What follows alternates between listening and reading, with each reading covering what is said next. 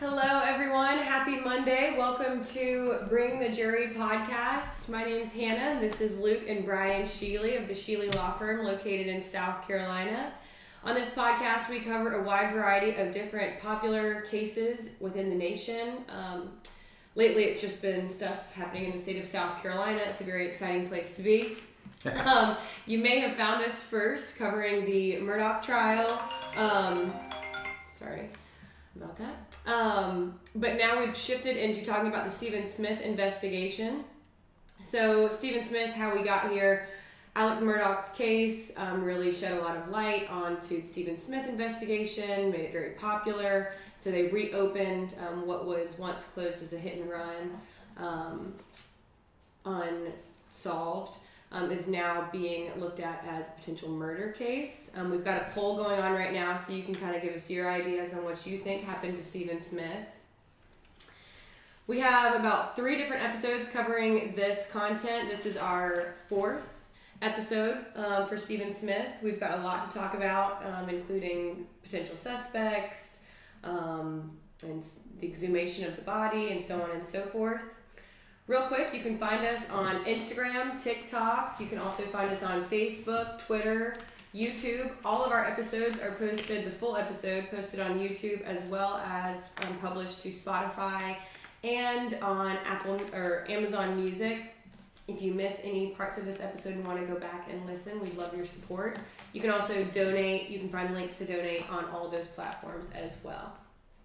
I'm going to start off first by touching on a episode that we discussed a few weeks ago, the Alec Baldwin trial, the set shooting case. Luke, what's the latest on that?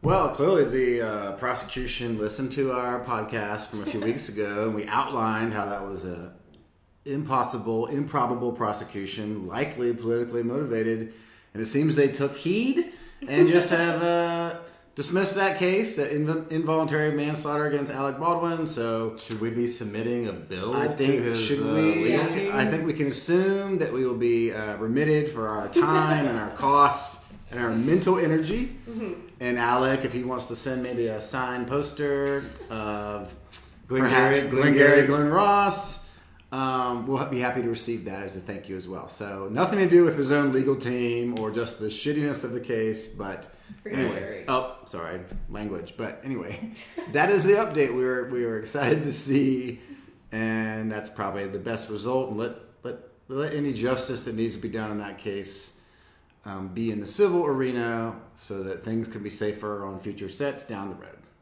All right. Well, then I'll go ahead and just jump right into the Stephen Smith investigation. Where are we at, Brian? Yeah, where we are is that there was a successful exhumation of Stephen's body, and there are no results back that are publicly known. Very likely the results are, being examined and finalized. I mean, it's one of those things, like my father-in-law says, measure twice, cut once. You really want to get this done in the best way possible. So they're going to take their time.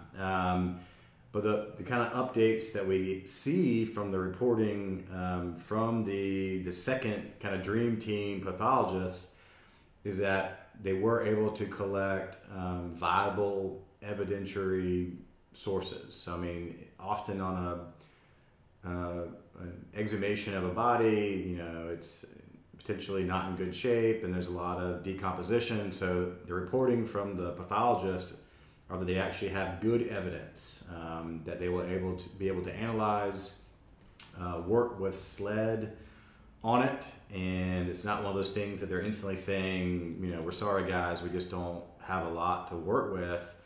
So that is one report of significance, that there is good evidence that was collected and that can be potentially used in the future. Is that surprising after 8 years, or 8-ish years? Probably no and yes. I think this particular group that's doing the second autopsy, we've noted that they seem to get called in. Their name is like Final Analysis. Yeah, we covered that last time. They're hot shots, They're hot shots that come in when the answers aren't had the first time around. Someone wants a second opinion, and that's their kind of niche. but I think they were fairly complimentary of the pathologist originally in the case, because I mean, obviously you can have decay and things like that, but I think probably professionally it's also a lot harder for them if, let's say, an autopsy is done and, not to be too graphic, but things are not put back together well, or that it's just very sloppy after the fact. I think it sounds like it can be harder to exhume a body and then know what you're going after versus if it's a professional job, the post-mortem of the post-mortem. If things are done right, then things can still be preserved and evidence can still be collected. So they were getting, Dr. Presnell was getting some credit, at least publicly, from the team that did the second exhumation about just being professionally done. I hadn't caught that. Do you think that is a courtesy to her at this stage because they may need some follow-up questions with her? I mean, ultimately, if there is a case brought, it's going to most likely be contradicting some of her findings. So, Luke, do you think that's just kind of a PR tactic at this stage from one doctor to the next to try to get as much information as possible to assist, or do you think it's just they thought she did a good job? Anything I would say would be pure speculation. And this is a speculation-free zone, everybody. I mean, I don't know. Of course, the whole team is going to have microphones in their faces, and maybe they're just off the cuff, genuinely pleased with what they've found, and that it's in a condition where they can actually do a job. I mean, on the one hand, are they trying to soften some of the criticism? I don't know. But they also don't want to be like, well, there was nothing to see there. It was just dust, man. I'm sorry. They paid all this good money, and we are just out of a job here. So, I mean, it's just sound bites to act like things are good. But I guess if they were looking for a scapegoat of why they couldn't find anything of value, then they could just come right out there and say it. So they didn't. They acted like it was job well done, at least in the way that it was left for them to discover and exhume the condition, even considering the time and natural decomposition. So they certainly weren't piling on the good Dr. Presnell, who has been piled on tremendously by anybody and everybody since the interest was renewed in this case. So that was just interesting to me.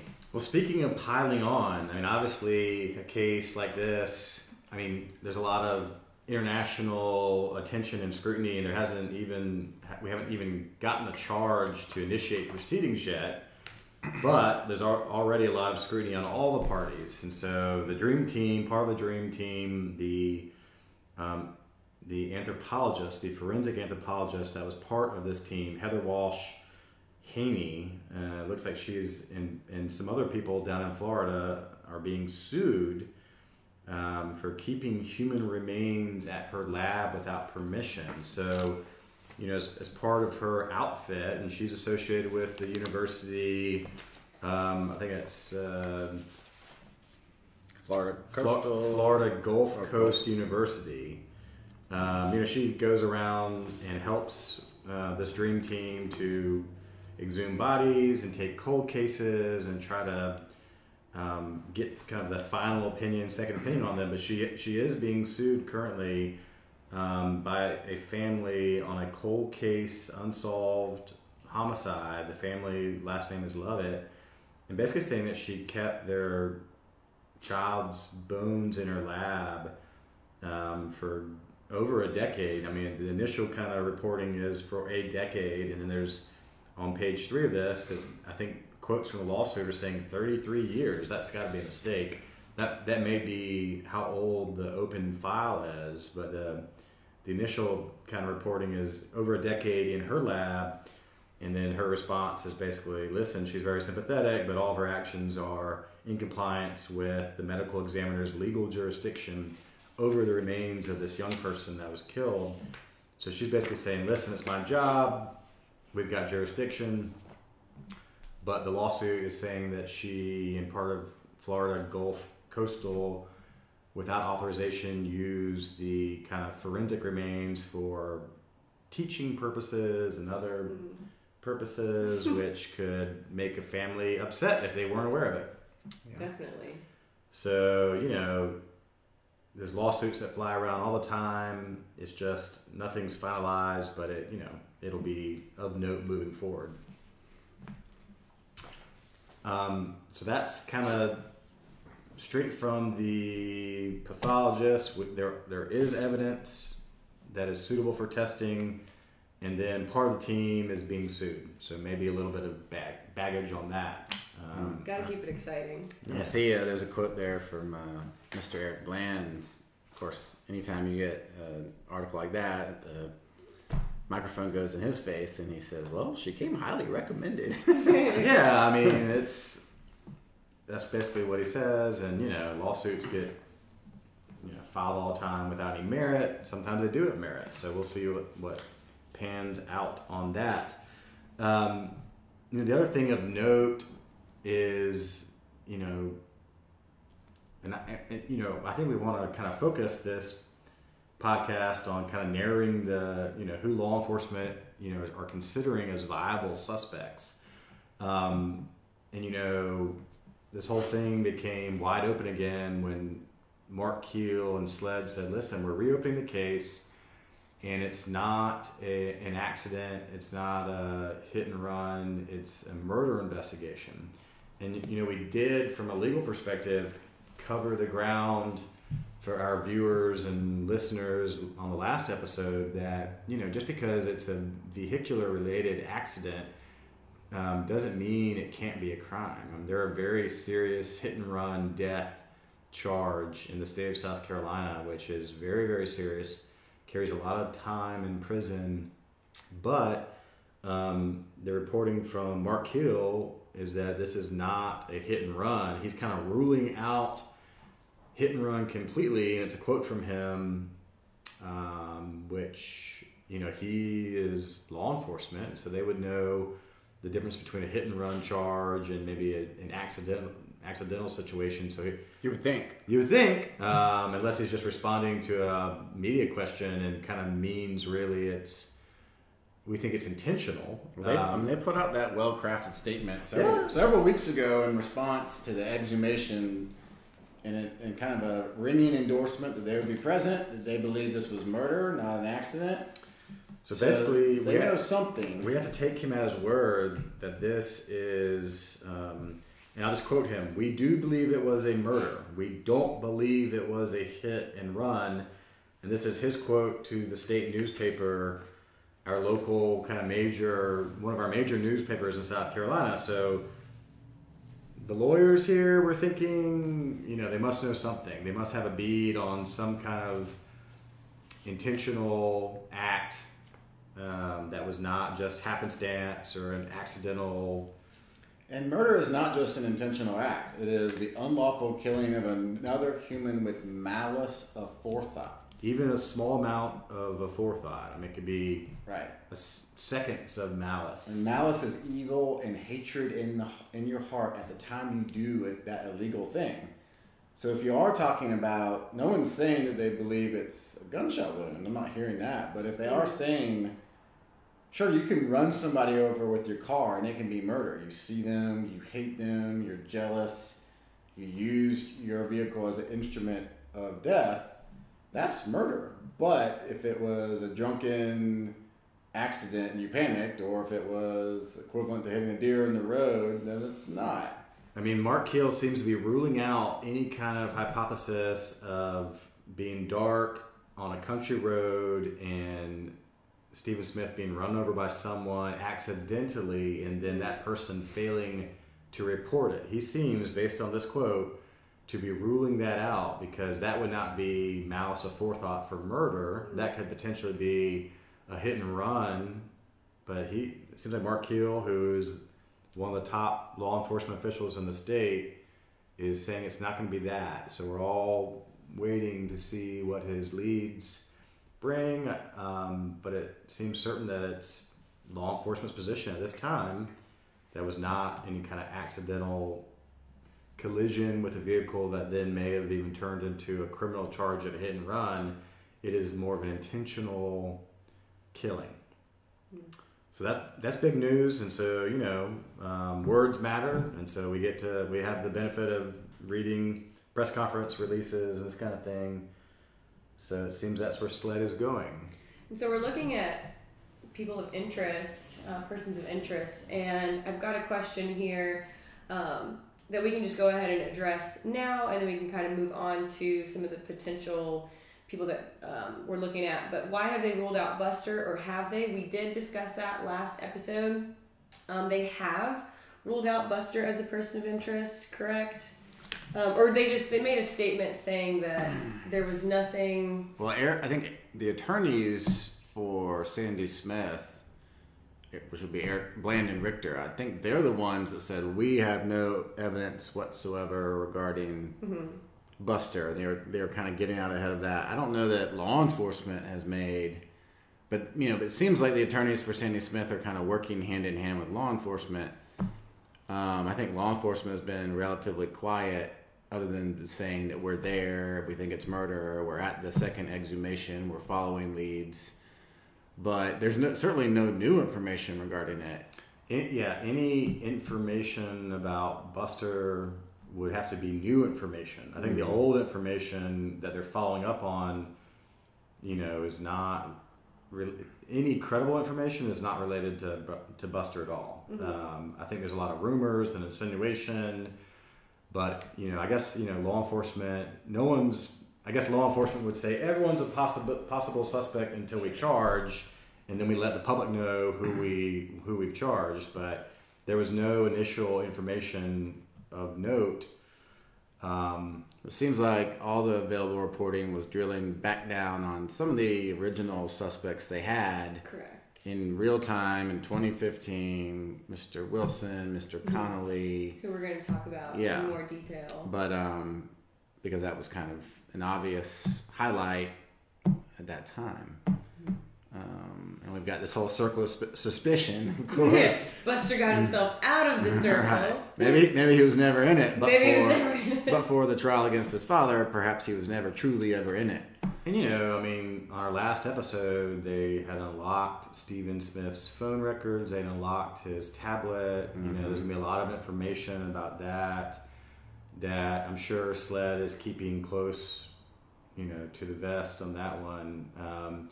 With a case like this that's being reopened and investigated, especially in the wake of the Murdaugh trial, it would be very important at this stage for SLED to keep any and all credible leads locked down tighter than what's tight. Fort Knox is pretty tight. Yeah, pretty tight security. Fort Knox, because law enforcement's perspective is that any lead, if it gets overly covered, that suspect or that witness that could lead to a suspect could become tainted or want to deny any involvement or information due to the pressure of the situation. So, SLED's playbook generally is not to be conducting their investigation in open public. I think Mark Keel's made a couple of statements because, this is a unique kind of reopening of a case, in part due to a lot of the pressure that Eric Bland has been pushing and other news sources, in part because of the other Murdaugh situation. And Stephen Smith's mother was eventually able to ring the bell loudly enough to get attention, so that's great for the investigation. But all this will be done in secret until there's a gotcha moment, and someone will ultimately get, I imagine, a charge. And they'll need to do it that way because there is so much built-in reasonable doubt, even to the manner of death. SLED being involved, this case going nowhere, being ruled as an accident until years later, of course, which we've talked about. So any defense lawyer that ends up representing somebody, if they get charged, will always have that built-in reasonable doubt that this was not even deemed anything other than a vehicular accident with no suspects for so long, but rewards are being offered, publicity is altering people's desires to be involved. And so you're always going to have all that Altering work how? in making them quite desire to be involved. Netflix has got a big role. Hannah dropped a dime the HBO. other day for about $35,000. She's waiting. Yeah. But Apparently it's not panning out very well for me. Notoriety, money, GoFundMes. So it's, if someone gets charged in this, their lawyers will always have that as a fallback to say, well, the best of the best said there was no crime committed. They also said it wasn't murder. They also said it wasn't my guy because he wasn't arrested 8 years ago. So, jury, that's reasonable doubt. And so SLED has to contend with that. So that's one reason why, rightly so, they're tight-lipped. They're keeping it close to the chest and just really trying to, hopefully, if they arrest somebody, have something so solid that it really just can't be ignored. Right. So, our last episode, we were talking a lot about Stephen Smith in terms of who are the suspects. And, they're going back to the initial case file. And there were 3 suspects that were jumping off the page in terms of law enforcement's thoughts initially. And they're basically, the first one was Mr. Burkhart. Mark Bickhardt. Mark Bickhardt, who we covered a lot about, he was an older man in Stephen's life. He was the last person to really take a phone call or communicate with Stephen. He's texting. He's kind of acting erratically, saying weird things. He's hightailing it to Florida and catching aggravated assault charges. He's talking about escort services and shady underdealing. Social media rants. I mean, he's just acting bizarre. And I think we were just saying he needs to be in a bunker someplace. I believe so. Yeah, we put Mark through the ringer. You can listen to it. We did. We put Mark through the ringer, but I did. I'll take the fall for that one. I mean, you just cashed him in. Yeah, I'm just trying to get that 35 grand reward. But I think some of the other 2 people that we'll talk about today. That again, these are in the initial incident reports. We've got Patrick Wilson and Sean Connolly. So these young people at the time came up in the reports, came up in the initial law enforcement investigation as classmates of Stephen Smith, and they initially kind of came out of nowhere. Apparently, Patrick Wilson's purported stepfather, reached out to law enforcement kind of out of the blue and said, well, number one, said something weird. I'm calling you because Randy Murdoch told me I need to call you. And okay. So Randy being the older brother of Alec Murdoch. But he basically said, listen, my boy Patrick told me that he was driving with Sean Connolly one night and hit something. And then, turned around and realized what it was and, got very upset about it and realized he had hit a human being with his kind of rear view mirror, his side mirror. And then that's what I know.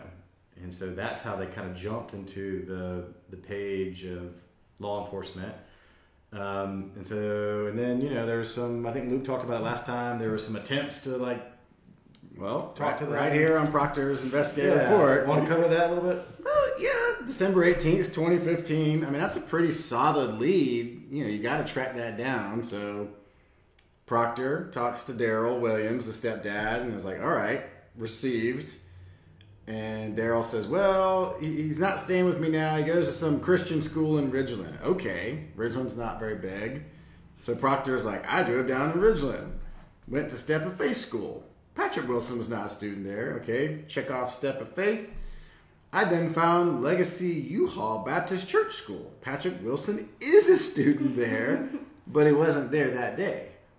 So, okay, I then drove to Hampton to locate address.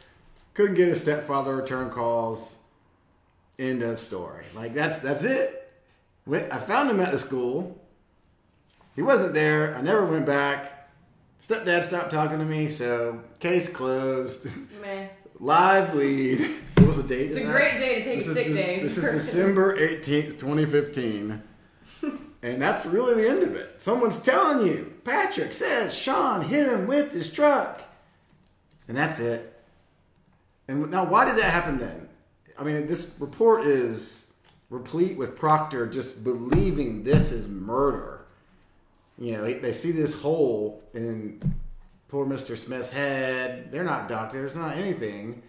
And they get incensed that Dr. Presnell says, well, it's not a bullet hole. And again, Proctor, being seasoned law or highway patrol investigators, is saying, listen, there's the body's in the middle of the road, the shoes are unlaced and on his feet, there's no glass or debris anywhere, no skid marks. So, highway patrol, they're on the road all day long, and he smells something that doesn't just sit right with him. So rather than maybe he was disinterested in pursuing a lead that seemed to indicate Mr. Smith was hit by a vehicle, because he was more determined to prove the sensational, killed and left on scene by God knows who. But as far as I can tell, that was the end of that lead. But now it appears to be, in the latest reporting, that they're circled back, and that is the most consistent lead, potential lead, credible lead. So, it is very interesting that Randy Murdoch is name dropped by Patrick Wilson's stepfather. And was there at the scene. And he was there at the scene. So this is the biggest little town. It's big in terms of crazy stuff happening. Little in terms of it is little. I mean, It's everything. a very small town. We just spent a week down there on actually one of our real cases, defending an attempted murder down in Beaufort last week. That's why 3 count. 3 counts. That's why you missed us on last Monday's podcast that did not occur. But it's small, and everybody knows everybody. And Well, speaking of everybody knowing everybody, so now what is new kind of reporting, at least for us, is that, Patrick Wilson, not only is he being discussed by his stepfather as like, let me tell you what I know about this situation. At the time of this telling, if we're to believe it, he actually had 3 attempted murder charges that were pending in Hampton County. He was arrested April 18th of 2015. So this is the same year as this situation. 3 counts of attempted murder. He is being prosecuted by that 14th Judicial Circuit, where we were just having a good old time in last week on our trial. And this case was brought before the grand jury and indicted. So it was true billed, meaning there's enough, the 3 attempted murder cases were credible enough to be indicted in South Carolina. And guess who represented them? Who? Corey Fleming. Does that sound familiar? Corey Fleming represented this young man, Patrick Wilson, on these 3 counts of attempted murder. Now, this was before Stephen Smith was killed, so he would then be implicating himself in another crime, being a witness to, at the minimum, of a hit and run, or more sinister implications. But he's represented by the same Corey Fleming that, as we all know, has been charged criminally in the financial crimes of Alec Murdaugh. He was also the defense lawyer who walked Alec Murdaugh into that SLED final video recorded interview that allowed Alec to lie all to law enforcement, essentially. And again, didn't listen to our Friday reel. Didn't listen to our recurring segment, no. But this is very interesting. Fascinating, but it's even more fascinating is that after this bit of information was relayed by his stepfather, and they didn't try that hard to really find him, these 3 attempted murder charges after indictment were all dismissed by the 14th Judicial Circuit,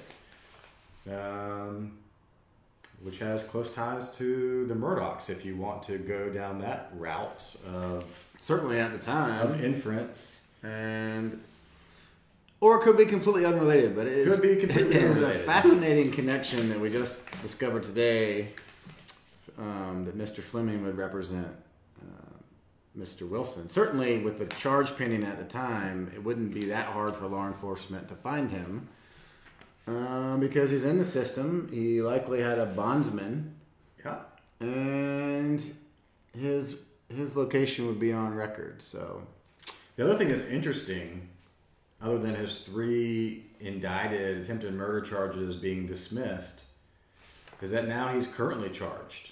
Right now, on today's date of the 24th of April, he has a pending grand larceny charge. Now, the reason I bring this up is because if you are law enforcement and you want to talk to Mr. Wilson, he is represented.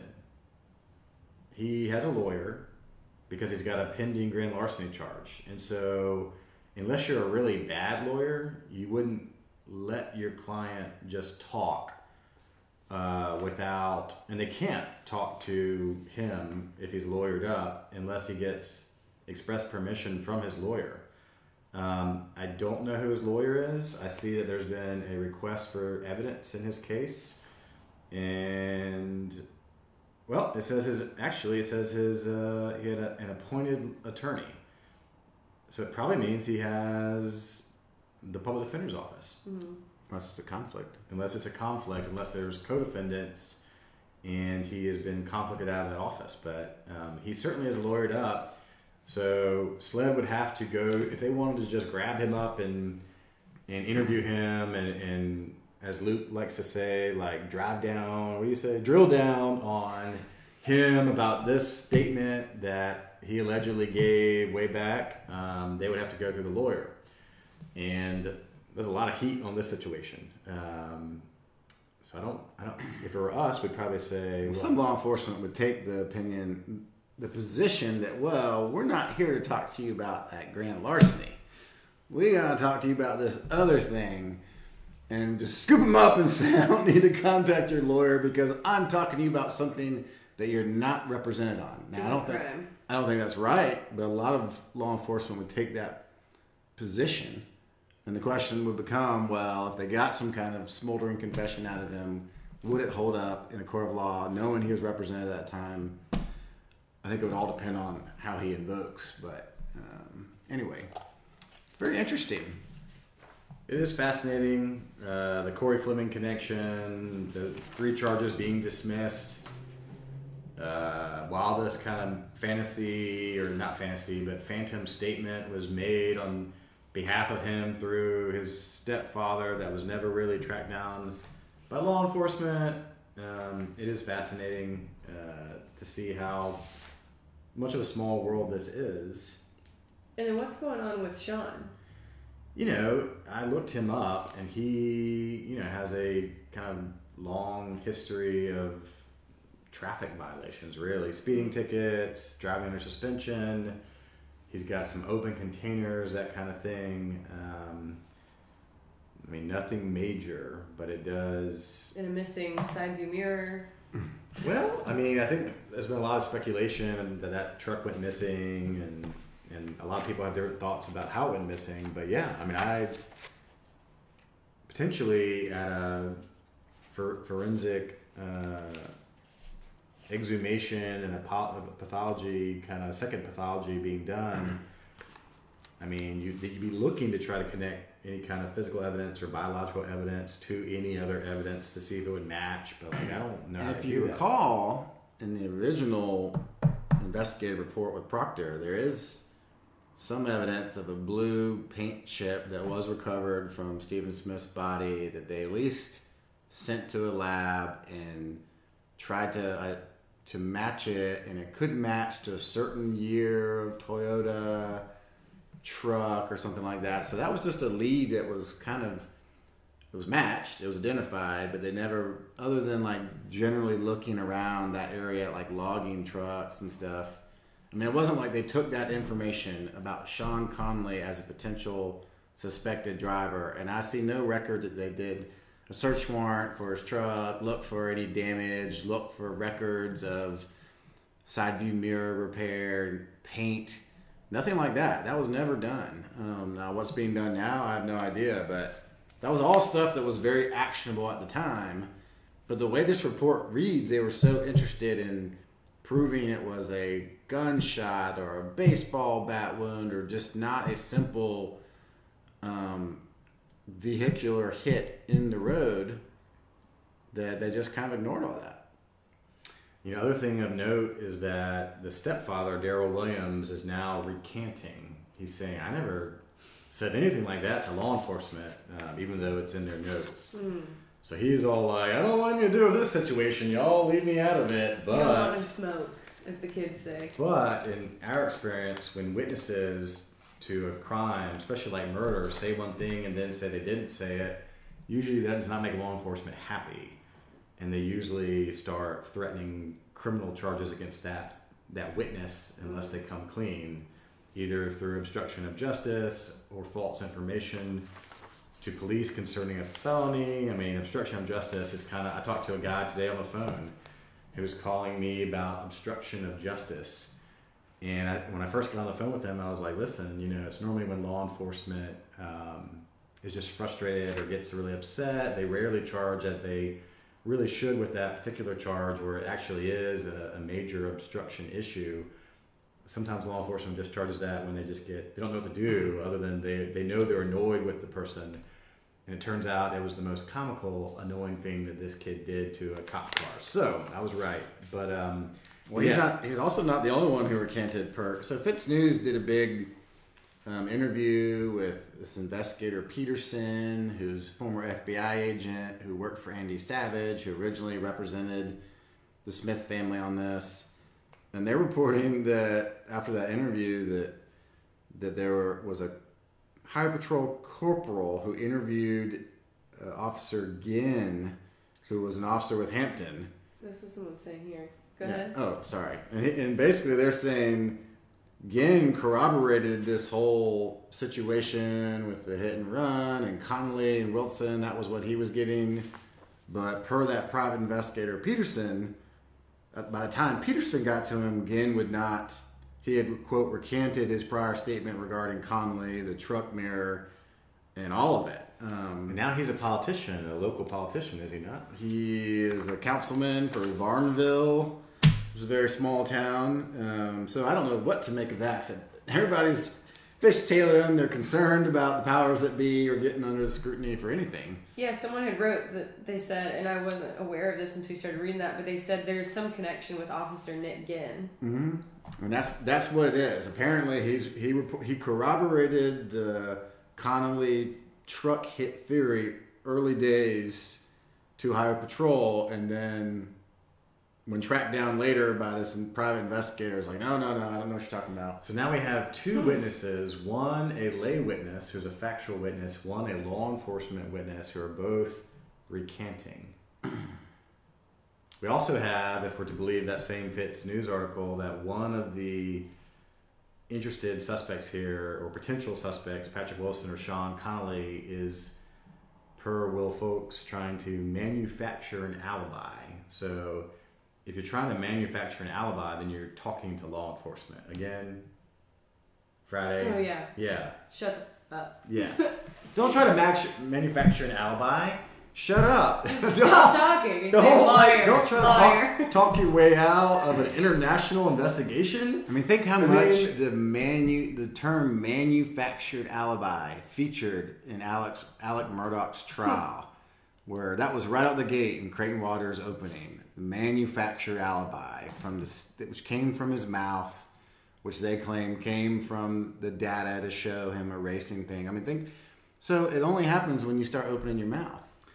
So if you are one of three suspects from a 2015 killing that made it to law enforcement investigation, that either due to sloppy law enforcement or someone getting, encouraged to kind of sweep it all on the rug, whatever it may be, if you're now in 2023, these three main suspects, you lawyer up, you shut up, you don't try to talk your way through a situation like this, or else you start manufacturing alibis, and then your boat is sunk. No pun intended. But not to add just more to just all of this weirdness, we also dropped a bomb, I'm not sure if it was last episode or 2 episodes ago, that the rape kit that was conducted has gone missing. Do we have any more update on that, or just? I have not seen any reporting regarding that, other than, and I think that was even coming right from Eric Bland's kind of press statement, saying, he being in close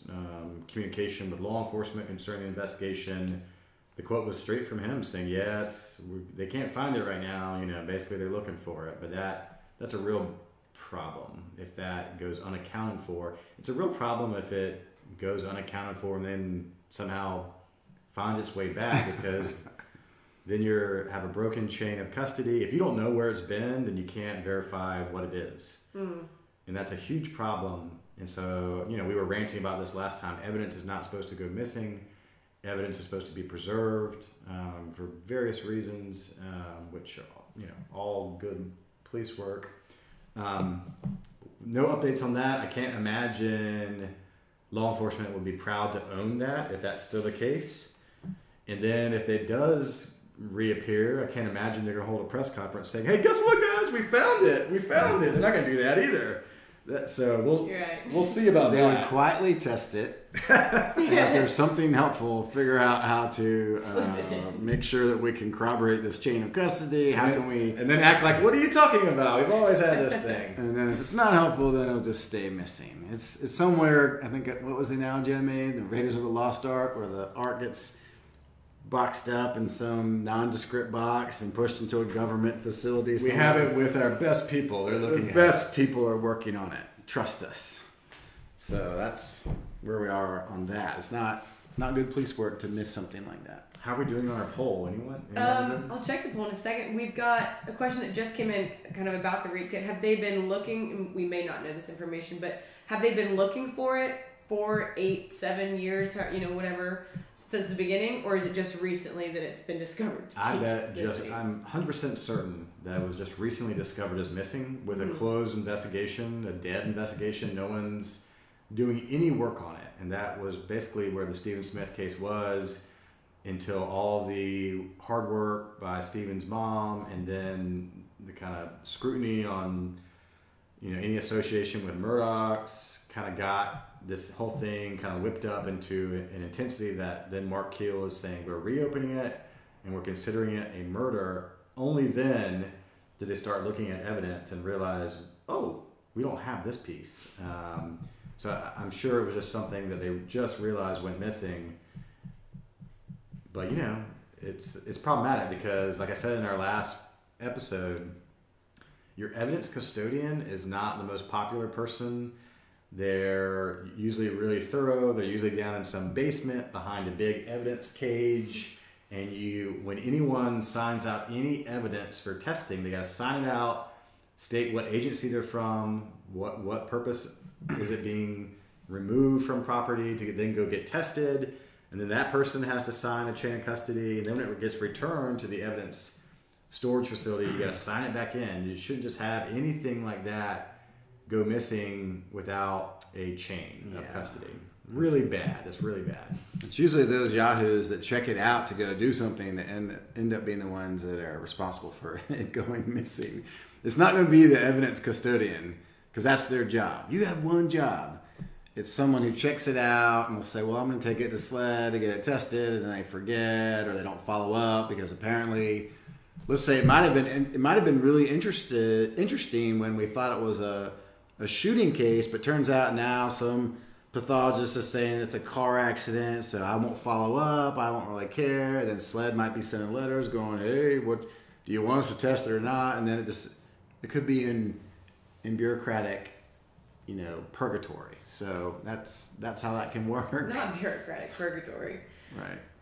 The poll, we've got 10% of people believe that this was a vehicular accident, while the other 90% are putting all their eggs in the murder basket. Much like law enforcement. So. Yes. Okay. Wow. Yeah. Well, that makes sense. I mean, that seems to be where we're heading. Someone just asked, if it was checked out, wouldn't there be a record of that? I guess that's kind of the next step there is to see who's the last person that had it. That is the whole problem.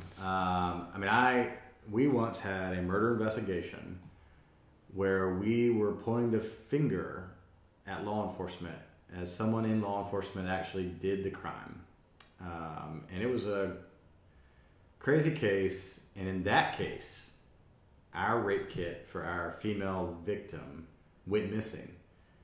And I've never heard of any rape kits going missing other than our own case until this case. But in that case, it was in the possession of the DNA testing lab, and some random law enforcement guys checked it out and never returned. And it just never got returned. And so, it was very sketchy, but normally there's a sign-off sheet on that. You got to say who's taking this evidence, what law enforcement purpose is it being removed for, and then it usually comes back pretty quickly.